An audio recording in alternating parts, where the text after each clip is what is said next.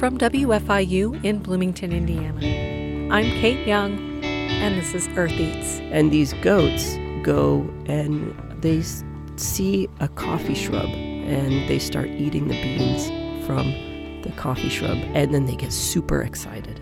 And Kaldi is like, well, what is going on here? This week on our show, a conversation with religious studies scholar Jamel Velji, talking about the Islamic origins of coffee and representations of the Islamic world in coffee marketing, past and present. And if you're itching to get out in the garden, Josephine McRobbie talks with horticulture professor Lucy Bradley with some tips to get you started. That's all coming up. Stay with us.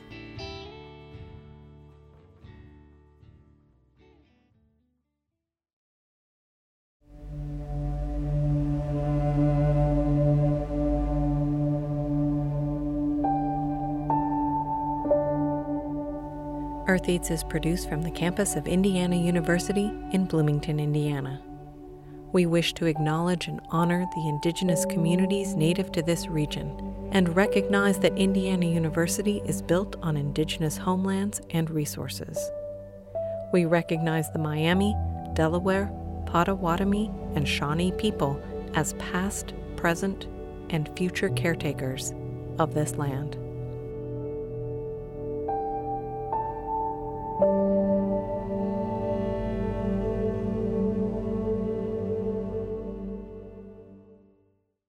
Renee Reed is back with Earth Eats News. Hello, Renee. Hi, Kate. Midwest state legislatures are looking to put limits on eminent domain to protect farmland and stop utilities companies from crossing their states with pipelines and power lines. Harvest Public Media's Jonathan Ahl reports.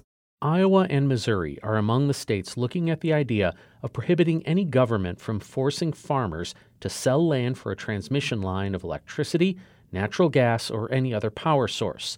Missouri State Representative Mike Hafner says allowing the construction equipment needed to build the lines on the property would destroy farmland. When you compact soil, you can rip it up with a chisel plow, you can work it to death, but in some cases it's going to take years and years and years for that land to be productive again.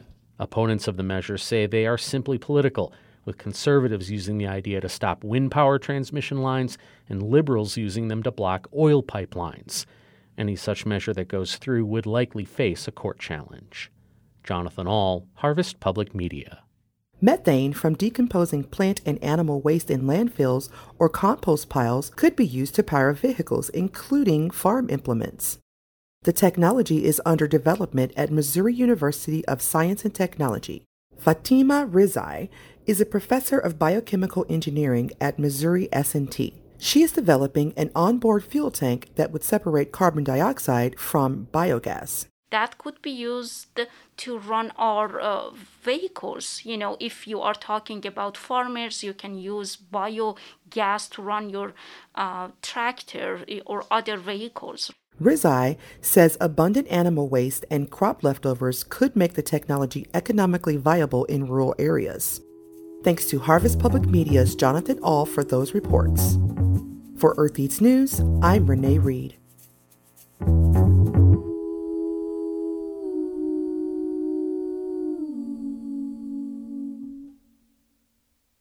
Last spring, when stay-at-home orders were new, a lot of people were looking to start home gardens. That seems to be the case this spring as well.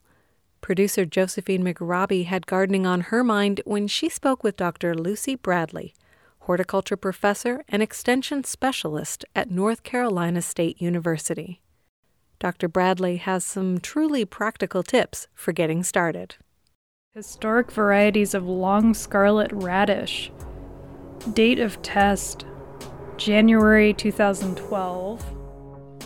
I'm in my shed in North Carolina looking through some very old seed packets. I packed them 6 years ago when I moved from Indiana, and I'm just now finding them while working to start a garden without ordering any new supplies. Parsley, packed for 2011, sell by 11/11. Well, I wouldn't start with your seeds, but since you already brought it up, let's talk about your seeds first. Dr. Lucy Bradley is an urban horticulture professor and extension specialist at North Carolina State University. I called Dr. Bradley to get some tips for people who are interested in growing food gardens while under shelter-in-place orders. Many seeds stay viable for years after their expiration date. So if you have kept them in the dark, if you've kept them dry, if you've kept them from being in any extremes of temperature, they may well still be viable. So you can try a couple of them, put a wet piece of paper towel into a Ziploc bag and put 3 to 5 seeds in that bag and see if they germinate or not. That's a great way to test what you've got to decide whether it is worth your time to go ahead and try and plant them out. Dr. Bradley is working from home this month. She's been tasked with managing new procedures for essential field labs, greenhouses, and gardens. We are in shelter in place. It's only the projects that are considered mandatory, where we have genetic material that we need to protect for breeding, or other projects that have really high value that we have to figure out how to keep them going. A lot of the stuff that we've done, probably 95% of the research has just been put on hold. As an extension specialist, Dr. Bradley fields questions from budding gardeners around the state. She's seen an increase in inquiries in recent weeks. She thinks that beyond the practicalities, home gardening can help to manage anxieties in a difficult time. It's a whole different feeling and space to be in when you have the skill and the resources to take care of yourself in some ways. Her own backyard, filled with fruit trees and veggie beds, is serving her and her neighbors well right now. We have plenty to share, which is a wonderful feeling in a time where things seem scarce. Dr. Bradley says that in her neighborhood, households are coordinating street-side seed exchanges. People are saying, hey, I've got some extra cucumber seeds. I'm going to put them in separate packages and I'll set them out, spaced out. Help yourself as you go by if you want one. She notes that it's important to sanitize seed packets and not to touch any but the ones you take.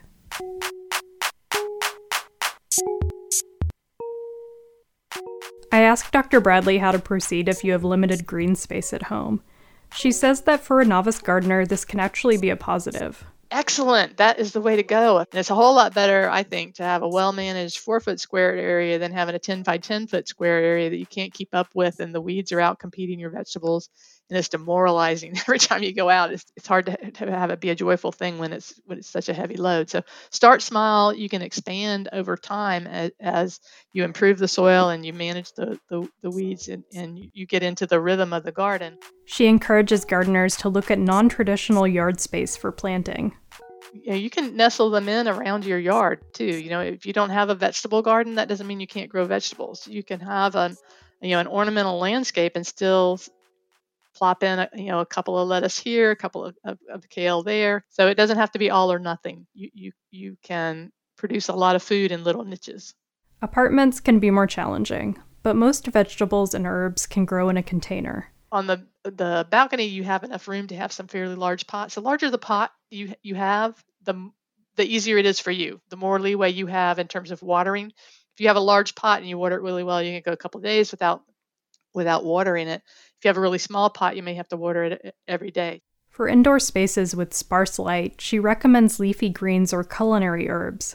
They do better because they don't have to go through the whole life cycle, right? We're going to eat the leaves. We don't have to wait for the leaves to grow and then for it to produce a shoot and a flower and for that flower to produce a fruit and that fruit to mature. It's best to plant in a sunny spot, in flat or gently sloped areas, and in spots that are accessible to both the water source and your own daily routine.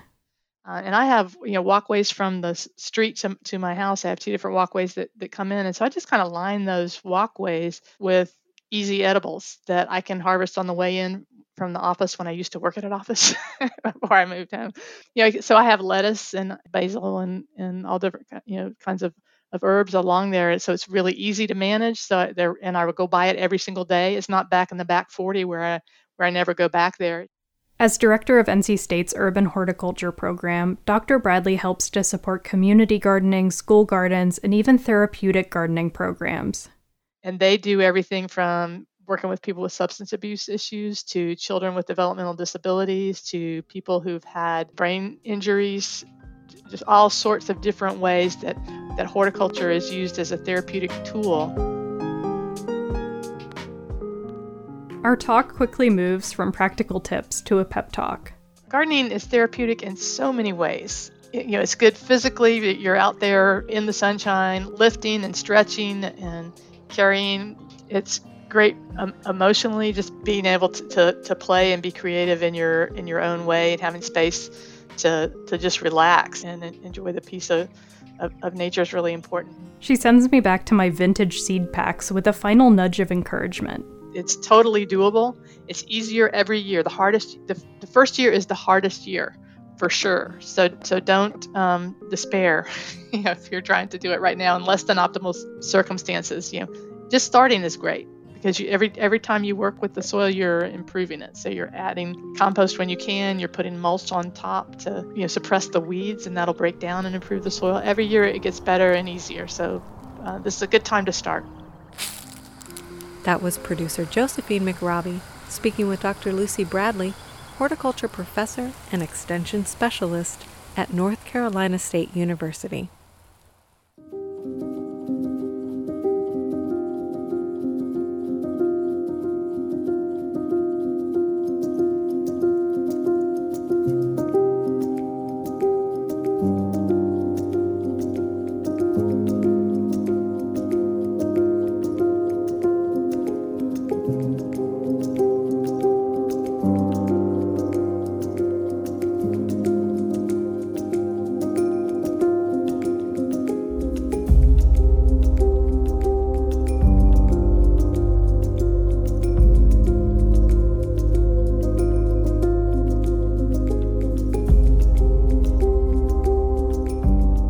I'm Jamel Velji, Associate Professor of Religious Studies at Claremont McKenna College in California. Jamel Velji visited the IU campus in November of 2018. He gave a talk called Drinking the Orient, Meditations on Religion and Coffee from the Yemen to San Francisco. Dr. Velji's work is situated at the intersection between Islamic studies and religious studies. He's the author of An Apocalyptic History of the Early Fatimid Empire, and he describes himself as someone who is obsessed with the apocalypse. I wanted to know how he got into the study of the Islamic origins of coffee.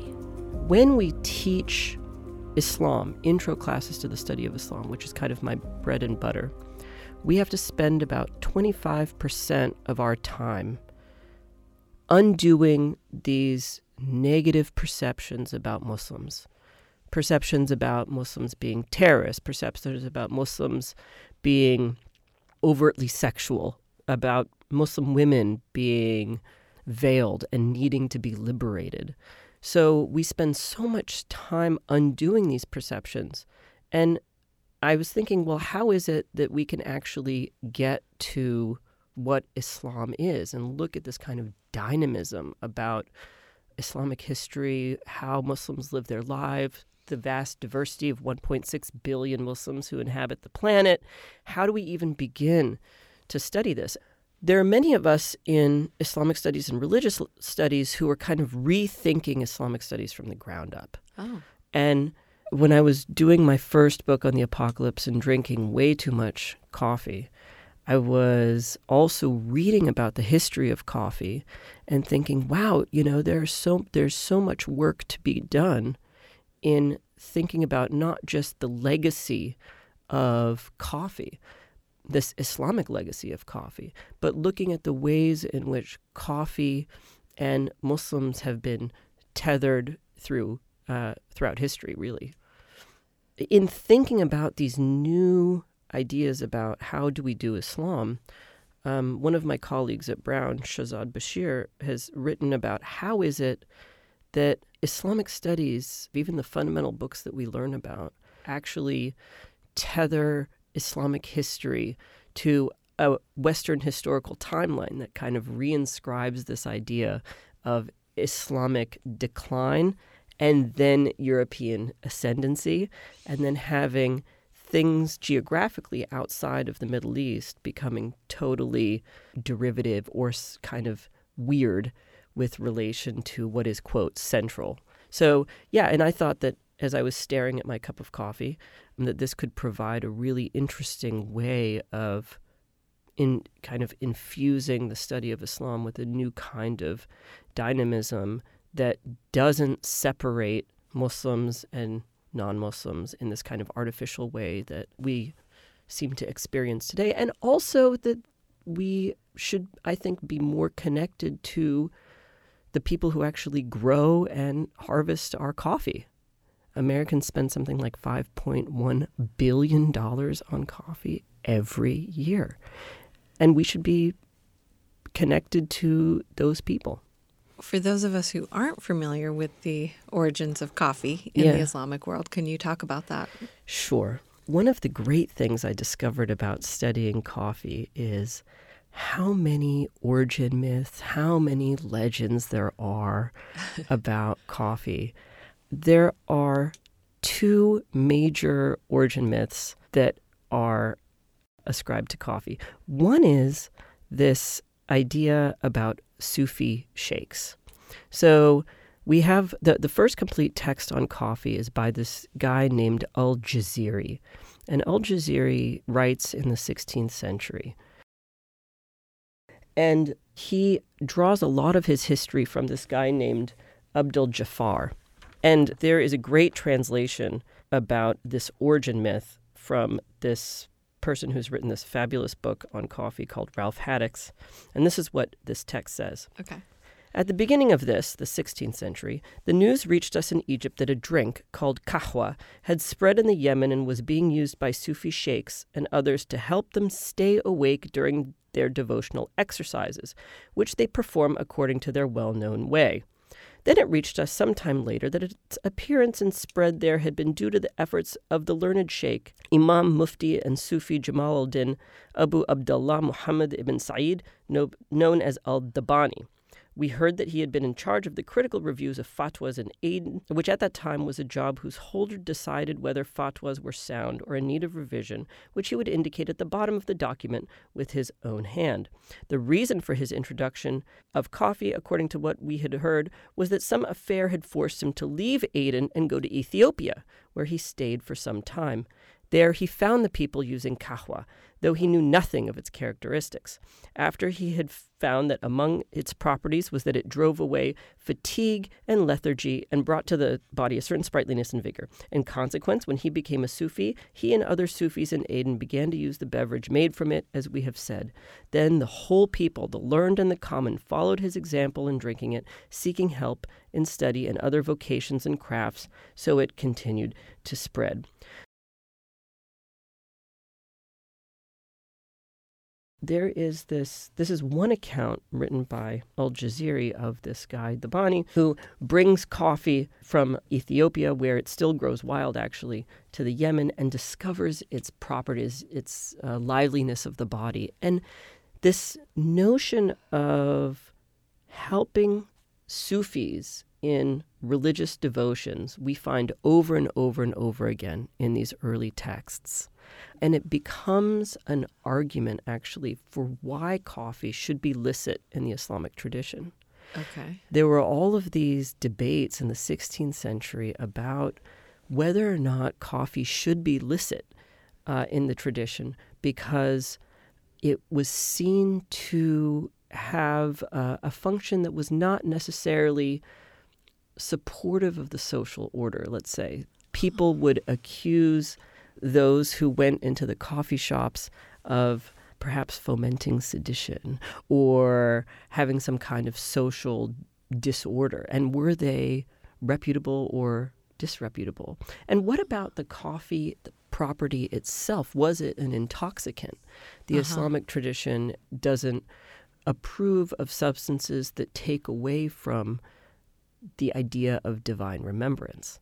So we have supporters like Al-Jaziri, who writes this text and says, this is all about divine remembrance. Look at the fact that it was brought from Ethiopia by the Sufi, and look at this guy who's actually in charge of fatwas. You know, if this guy was in disrepute, really, we would have to second guess this notion of whether or not coffee was licit in the tradition. So coffee, actually, in one of his arguments, he says, and I have to read this because this is go ahead. so good that it's so interesting. He says, well, actually, One of the reasons that coffee should be licit is the following.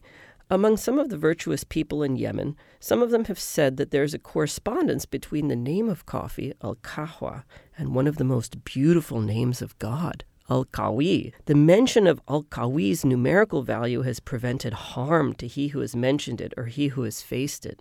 The total numerical value of the letters in al-Kahwa is 116, as is the value of the letters of al-Qawi. Look at that.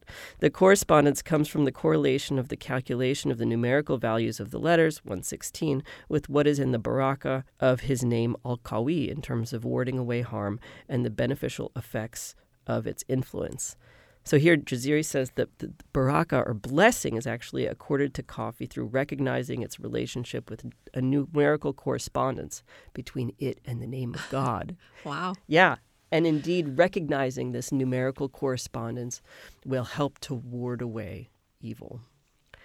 So in the Islamic tradition, coffee's sanctity then becomes tied to Sufi orders. We even have textual evidence of people in Sufi zikrs or notions of divine remembrance passing around cups of coffee so that they'll just have a little swig during their remembrances. And what are remembrances? Oh, yes. So the Arabic term is called dhikr, and there are Sufi ceremonies that involve people getting together and chanting the name of God or using music to remember the divine. And there are 99 names of God in the Islamic tradition, and it's considered particularly meritorious to engage in these kind of supererogatory practices so that one can become closer to the divine. So the argument here is that if you are remembering the divine, it's considered meritorious. If you use coffee in helping to remember the divine, then there you go. If it's not an intoxicant, and it will help in religious devotions. So for the remembrances, is it about memorization and being able to recite these things from memory, or is it simply about by saying these names you're remembering? Yes, by the latter. By saying these names you're remembering, yeah, or certain phrases. Mm-hmm. Yeah. Okay. Yeah. So was coffee ever banned from the religious? Yes. Okay. Yeah. In its genesis of coming to the Yemen and to Egypt and to Mecca, it did become banned periodically and then unbanned. Uh-huh. So in 1511, there are attempts to prohibit coffee in Mecca. In 1525, a jurist orders Meccan coffee houses closed. In 1526, that same jurist dies, and then the houses reopen.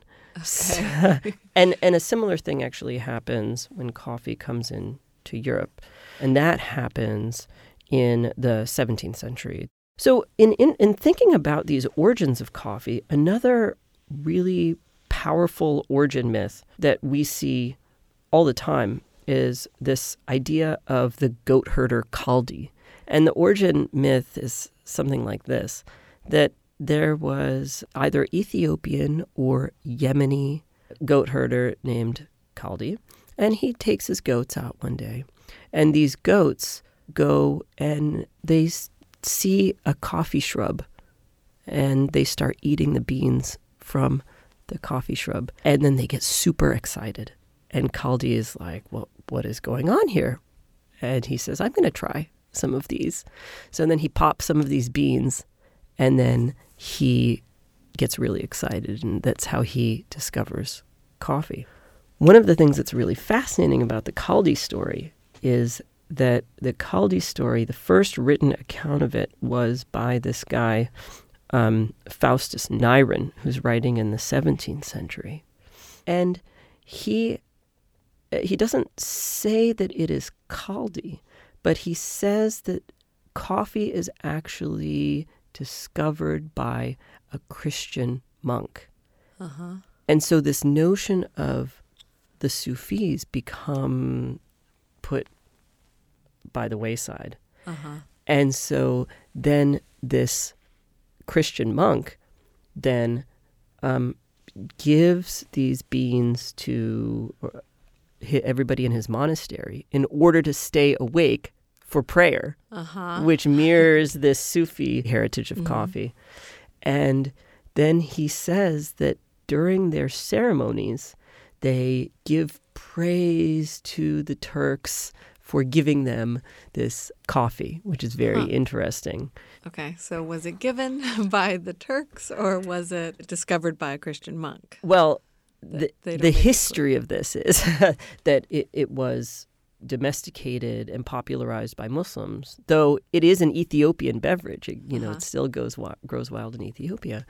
But it seems that so many people who discover coffee, whether it's now or whether it's then, have a tendency to try and make it their own, which becomes really, really interesting. So I'm interested in a lot of these stories that take coffee and then kind of appropriate its origins. Yeah. Yeah. Okay, so is that a big part of what your project is about?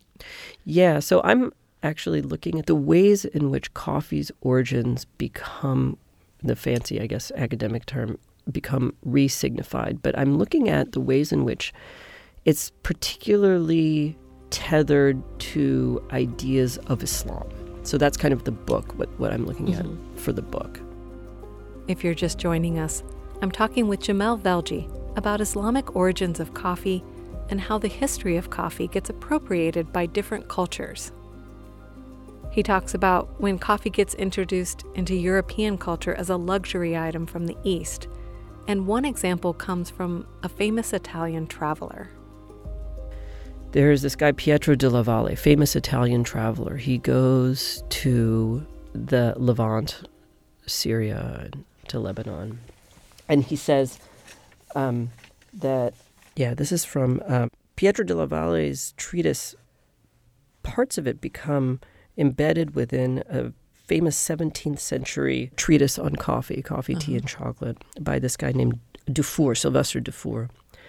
And there's this idea about extolling the virtues of coffee, thinking that it provides serious leisure. And at the same time, they never really tie it to Ottomans.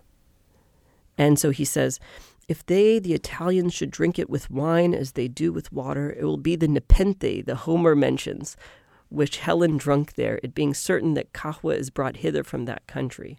And as this nepenthe was a charm against cares and vexations, the same kahwa to this day is used among the Turks as an entertainment and pastime, making the hours to slip away merrily in conversations, intermingling with their drinks several pleasant and recreative discourses, which unawares on their mind this forgetfulness of sorrows which the poet attributes to this nepenthe. So there's this notion that it really is this substance of leisure that is an ancient substance of leisure that doesn't really come from Muslims. It happens to be just incidental to that area. And we should get our hands on it so that we can also provide this to our people. So it being seen as a luxury item and as this kind of carefree thing is really different than using it in a religious context as part of a remembrance or as part of staying awake during prayers or, being sort of having the mind stimulated. It's sounding more like an intoxicant. Yes. Huh. Yeah. And this is when it's introduced to Europe? Yes. This is 17th century. Okay. And this is not to say that in Europe there were not debates about whether or not coffee was an intoxicant. Many medical treatises in France were opposed to coffee. Some of them said, this is going to give people paralysis and epilepsy and all of these things. And then there's this great legend about whether or not coffee should be licit in the Christian tradition. And there's this great story about how the Pope Clement, I believe, is given a sample of coffee. He says, let me see if this stuff is actually good or should be allowed.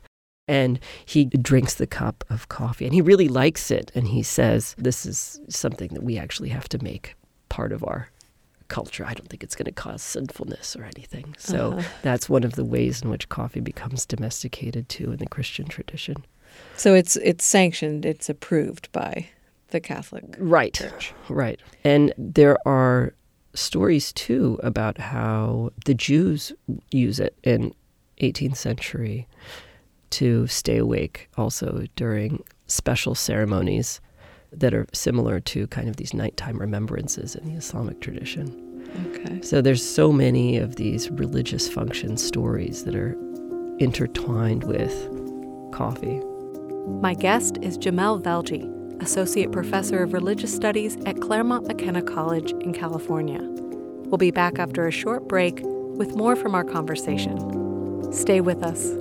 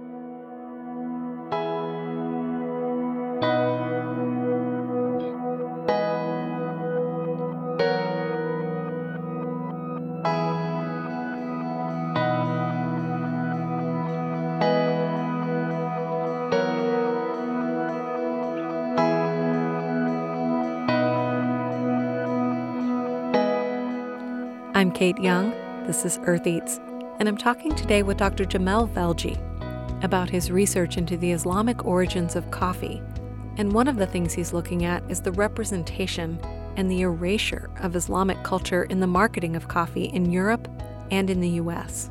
My favorite example of this is there's a contemporary Viennese roaster named Julius Meinl. And Julius Meinl is a major purveyor of coffee in Europe. Julius Meinl's icon is this, they call it the Meinl Moor. It's this boy who has a fez on. And the Meinl Moor was, according to them, devised in 1924 in order to market coffee. And the Meinl Moor starts out as an icon that is more kind of, let's say, Ottoman, Arab in nature, kind of vague Ottoman and Arab. He's drinking a cup of coffee and his face is dark. And over the course of history, he becomes less and less associated with that part of the world, and he becomes, as they describe it, like the Baroque angels that are found in Viennese, in Austrian architecture. And there's this really interesting thing, I think, that happens that is emblematic of the ways in which coffee is still kind of associated with the exotic, but it also becomes part of the domestic landscape. However, yet Julius Meinl's iconography is all over their shops in Vienna. It's today printed on everything from sugar packets to their cups. And so the Orient, or this vision of the Orient, is very much present still in coffee advertising. And this is not just Julius Meinl. In the 1860s, Hills Brothers and other major American Arbuckle coffee began using images of the Orient to sell coffee. These kind of timeless images of landscapes with reds and kind of deserty colors, as well as trading cards that would be inserted in different coffee packages. And these cards would actually talk about, oh, this is Egypt. It has pyramids and here is what an Egyptian looks like. But these are kind of stylized visions of the Orient that kind of illustrate this exoticism of the commodity. And along with this exoticism of the commodity, ironically, the same time in which, in the same way in which one kind of portrays a Muslim figure, a figure that is from the Middle East or Ottoman Turkey or some kind of the other, ironically, that representation can also result in a kind of effacement of individual communal identity through a stylized vision, right, of looking at that icon and iconography.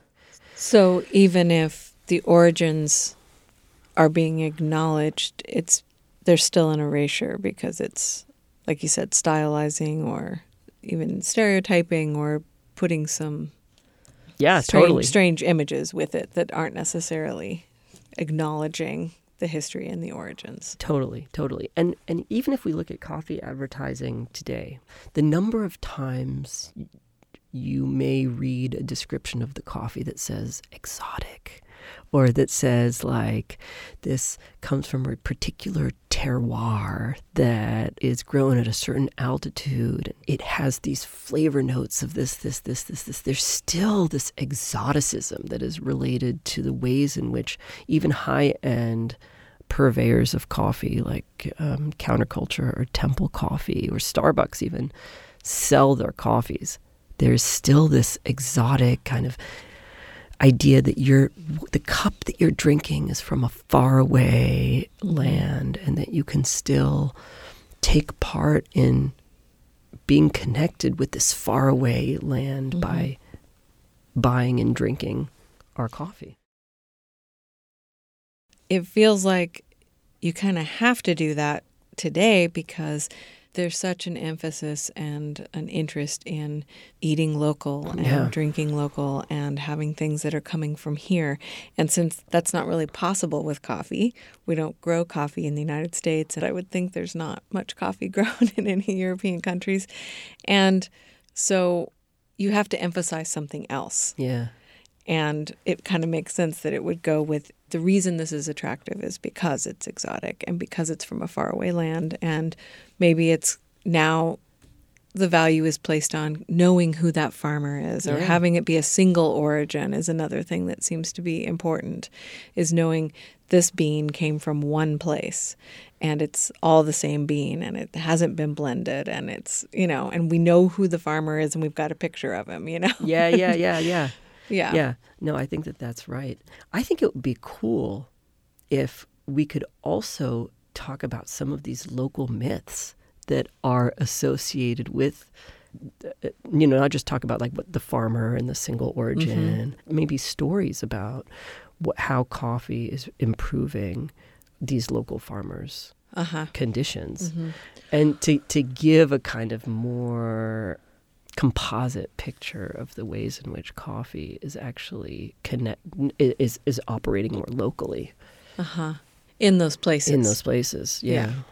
One of the really interesting things that I came across when doing this project was discovering that the icon for Colombian coffee is Juan Valdez, who's this kind of ubiquitous figure associated with Colombian coffee that was actually devised by the Colombian Federation of Coffee Growers to help sell coffee, in a kind of inversion of what we see with advertising like Julius Meinl, to give a face and a place and an image that is controlled domestically by these coffee growers to sell their coffee. Yeah. So do you feel like there's a time when I think of where coffee comes from, I don't think of the Islamic world. I think of Central or South America, and I think of some African countries. Yeah. And that's just me being pretty ignorant. But that's what, and then I remember, okay, well, there's Arabica. So, but that's it. And I don't have that image connection. Yeah. when I started thinking about it, I can picture those stylized images from past marketing of coffee, but not contemporary. Yeah. I don't think it's you being ignorant. I think that most people don't think about the Islamic origins of coffee. No. And I think that there are all of these other contributions made by Muslims to society that people don't think about either. I mean, the fountain pen or the hospital or like eye surgery or fundamental components of our existence. And so the question really is, how is it that we don't see those as part of our everyday existence? And it's not just contributions of Muslims, it's contributions of all sorts of other peoples. Yeah. And there are many theorists who have written about why is it that the conditions of modernity seem to separate those elements, and what is it about the past that seems kind of distant and foreign to us. But what I'm hoping with this project is that we can envision something that makes us think about those origins of coffee in our coffee cup. And I'm not alone in doing this. I mean, I think I'm one of the few who's doing an Islamic history of coffee, but there are coffee companies like Question Coffee, and the company is literally called Question Coffee, and it's based in Rwanda, in Kigali. And they are a very interesting company that advocates for women coffee farmers. And the idea here is to illustrate, well, not only is this, can coffee farming be done by women, but there's also direct trade relationships that we have, and that, you should question your coffee. You should question where it comes from. You should question how it's grown. You should question why that coffee is particularly good, but why it tastes the way it tastes. I guess I was just wondering if you thought in recent history or in recent American history, if that erasure of the Islamic origins or sources of coffee, as fear of Muslims has increased in the United States, like, has there been more of that, or is this something that was way before that? I think it's way before that. Yeah. I think it's been ongoing, that Muslims have always been seen in this country as the other, as foreign, and it's not just Muslims, it's all sorts of other people in the history of the United States. But I think that the unique thing about coffee is that because it still has this heritage, there's still this connection that can be stylized between it and perceptions of Muslims, which just further exacerbates this whole otherness about Muslims. In wrapping up our conversation, I asked Jamel Velji, what's at stake? Why does this project matter, especially for coffee consumers? One of the things that I think is really important is to realize that it's not actually just about coffee. The project actually gets us to think more about the global place of Muslims more generally, or at least that's my goal. And we can look currently at Muslim discrimination across the world, and I'm acutely aware that there's discrimination that occurs amongst all sorts of people globally right now. But if we were to look at the ways in which Muslims are persecuted in China, for instance, or we can look at the crisis among the Rohingya, or we can look at the ways in which Muslims are discriminated against in the United States, less so in Canada, but it still exists. We can look in Europe at the migrant crisis.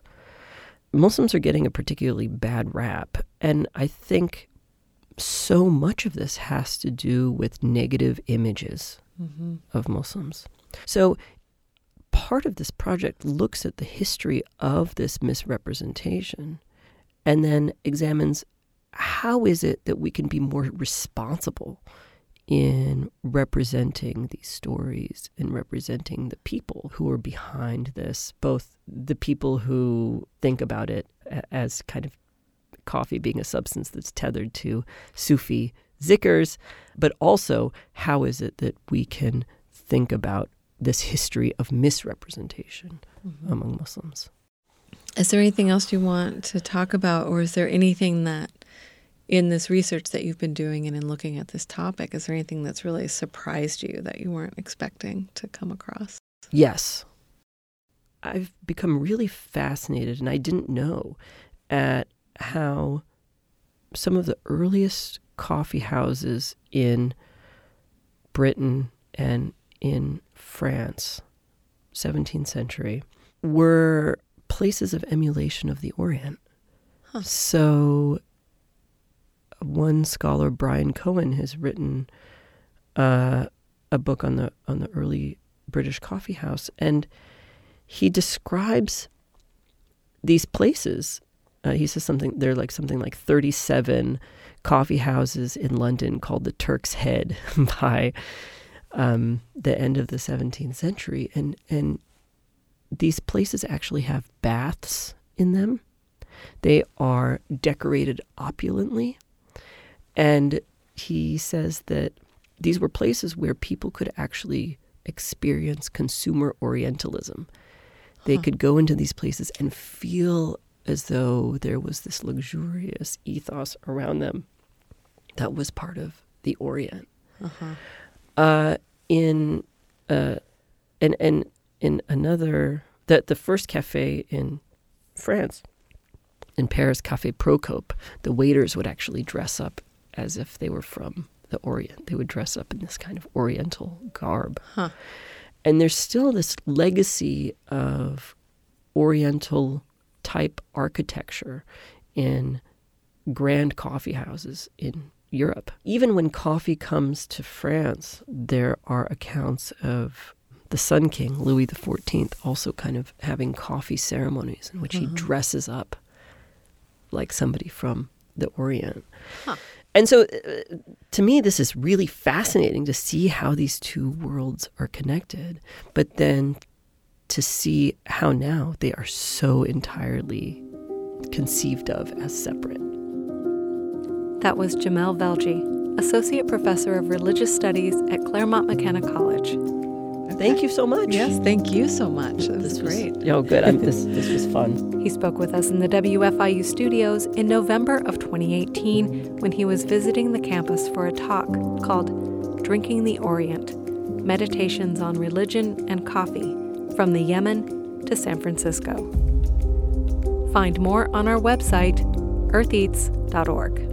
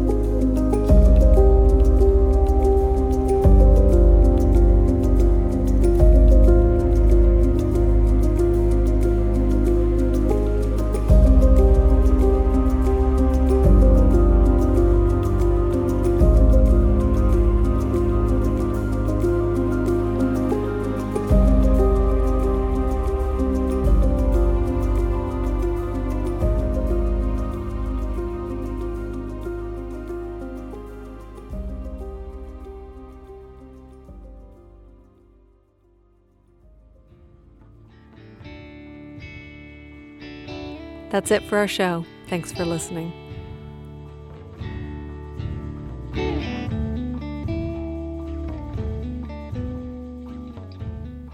Hey, if you're a fan of Earth Eats, you might enjoy the Earth Eats Digest.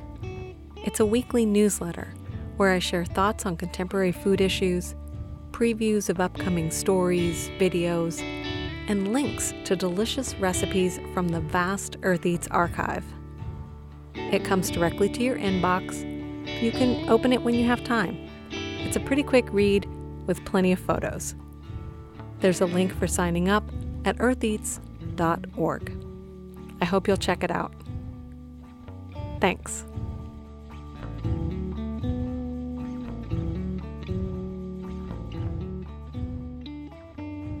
The Earth Eats team includes Eobon Binder, Mark Chilla, Toby Foster, Abraham Hill, Peyton Knoblech, Josephine McRobbie, Harvest Public Media, and me, Renee Reed. Special thanks this week to Lucy Bradley and Jamel Velji. Our theme music is composed by Aaron Toby and performed by Aaron and Matt Toby.